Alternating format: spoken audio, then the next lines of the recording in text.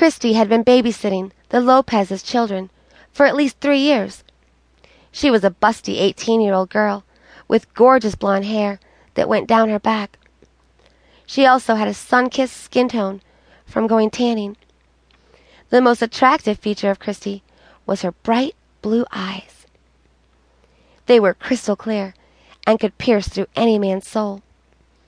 Everything about this girl eluded sex appeal. Although Christy was beautiful, she was still a virgin. Christy was the kind of girl that men dreamed of having, but could never seem to get.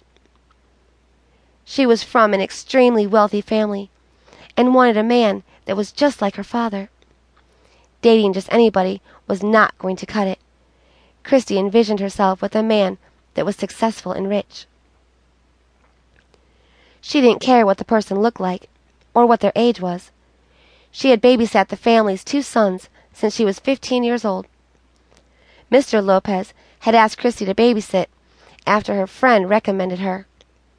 Mrs. Lopez was a superintendent at the local high school, and Mr. Lopez was a real estate agent in Beverly Hills. They lived a fairly happy life together, but their relationship had gone downhill.